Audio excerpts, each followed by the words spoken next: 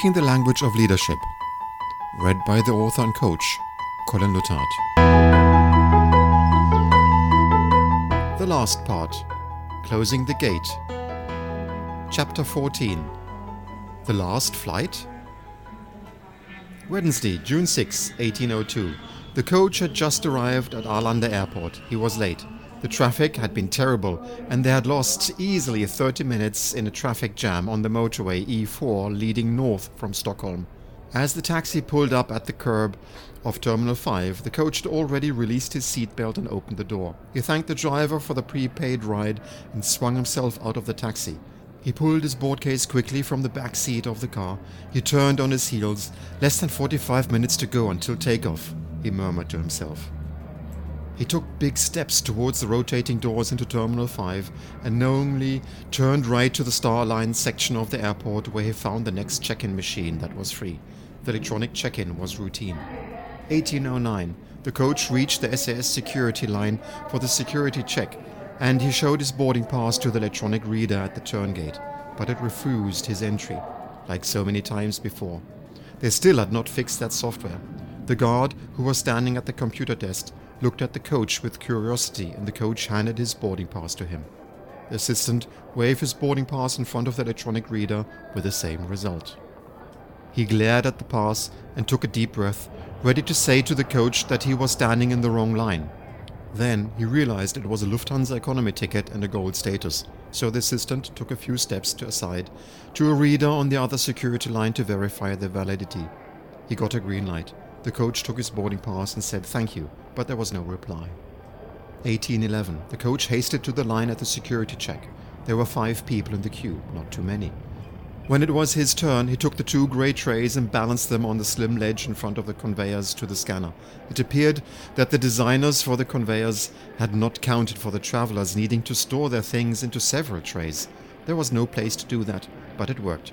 The coach slid his laptop into one tray and added his belt and its toiletries and pushed the tray onto the conveyor. The other tray he loaded with his board case, and he put his jacket on top. It followed the first tray into the scanner. 1819. The coach had passed the personal metal detector, passed the security employee, and proceeded to wait for the grey trays with his things to appear from the scanner and trundle along the conveyor until the glass protection gave him permission to reach for the trays. Having no place to park the trays or his things on the side of security check either, the coach did his routine. He was used to picking up his belt first, then putting on his jacket. While his board case was still on the second tray, he tried to stow his laptop into the case. But he had to keep pace with the conveyor. That felt too awkward. He stuffed the toiletries into the case, closed it, took it off the tray, and took his laptop under his arm. He headed for the display with the departure gates. LH805 was at gate 10, and the boarding light was blinking. 1822. The coach caught a glimpse of the clock on the wall over the security area, and he took a quicker pace through the duty-free area with his board case following him quickly. It was the opposite direction through the duty-free area than to gate A10. All for commercial reasons, not for travelers, the coach thought. He passed the lines at the cash counters and turned left down the narrow shopping aisle. He had still a good way to go, passing the cafeteria, the bank, the bookstore, the Lego shop. He knew them well. 1827. The overhead announcement was calling the coach's name, and he turned right and headed down the long corridor that lined all the gates, dodging the oncoming travelers. A10 was the last one at the far end. 1831. The gate area at A10 was deserted when he arrived. There was only one person standing at the counter. The Swedavia ground attendant at the gate arranged some papers, but the doors appeared to be still open. "Am I the last one?" the coach asked over his breath. "Boarding pass and ID, please," was the formal reply. The coach searched his pockets for his wallet and found his ID card. He held the boarding pass and the ID to the gate attendant, who swiped the boarding pass. It showed green, and he handed it silently back to the coach. "Thank you," said the coach, having gathered some more breath. He moved down the gangway towards the plane. 1835. The Lufthansa stewardess was standing in the door to the plane. "Guten Abend, wir haben auf Sie gewartet," she said with a smile. "Dankeschön. Sorry for keeping you waiting," the coach returned. "The traffic was terrible." "Willkommen an Bord," the other stewardess said. "Relax, calm down, you have made it."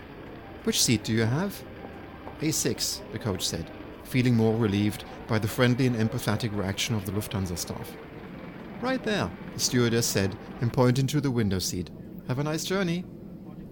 Excuse me, the coach said, as a slender man from 6C got up and stood in the aisle. No problem. The coach sat and fastened his seatbelt and relaxed. He watched his seat neighbor do the same and said, I am just glad I could make it and start my journey home. The man in 6C smiled. The crew of LH825 started with their security announcement. Wednesday, June 6, 1905. It was a clear evening when the Airbus A321 was climbing rapidly from Arlanda. It is a lovely sunny evening, the coach commented, looking out. Quite regularly. We had a meeting at our head office. It appeared to the coach that he could hear very good English spoken, but there was still a French accent. Vous êtes français? The coach inquired. Évidemment, je ne peux pas le cacher, the man replied with a grin. Well, je les aime les langues, the coach answered back. You speak so good English. How do you maintain your language skills? The coach wanted to know. Well, thank you. In fact, it is obvious to me, the man replied. I treat languages like any mechanical skill I have. I mean, you have to maintain the mechanical skill all the time, otherwise you lose it. So, consequently, I practice as often as I can. Sometimes I have to look up some word, or ask my friends if I speak correctly. I can never be professional at anything if I don't work at it continuously. If I just think about it and hope to use it only when it becomes necessary, it won't be much of a skill. That is so true to many things, the coach said. It turned out that Laurent, the co-passenger in seat 6C, was working for a consultant firm that had its base in Stockholm. They were known for consulting manufacturing firms to improve their productivity by applying key elements of lean manufacturing. Later during the flight, after talking about some change projects, the coach explained Laurent about the effect of its 4 sides of leadership and the approach of taking leadership as a language. That is a very interesting approach and very important nowadays too. I think you have a point there. The sad thing is, Laurent reflected, many times our clients don't really achieve to exploit the benefits of the process changes that we suggest. You see, at the beginning they're all eager to reorganize and they want to implement the actions and the tools we propose. Then, when we come back to audit the level of savings and improvements they should have made, like a year later, we discover that they had reorganized and they have been using the tools we suggested, but only for a while. They claim that our tools did not have the effect they expected, or they appeared to be too complicated. Sometimes they have even tried to adapt another type of tool that appeared more appealing for the moment. Often they just turned back to the previous way of working. Often they took a decision that it was simply too hard to follow through before consulting us. And then they even complained that lean did not work for them. Of course, they never reached the productivity improvements they were hoping to achieve. That is what you get when you think about changing the structure in an organization, but never consider the culture. It looks like they try to move around a few boxes in the organization or the processes and expect that the people behave differently, the coach said. Yes, something is missing here, Laurent admitted. In the future, we'll have to think more about how we can engage management and see how we can implement a change in behavior.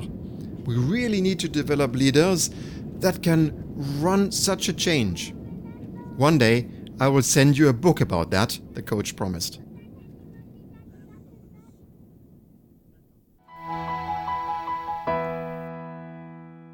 You have been listening to a chapter of Speaking the Language of Leadership, read to you by the author and coach, Colin Lutard. If you would like to know more about speaking the language of leadership or the method presented in this book called Its 4 Sides of Leadership, and reach out to me, Coach Colin, then you simply write an email to language@its4sides.com. That's language@its4sides.com, and we'll take it from there. Take care.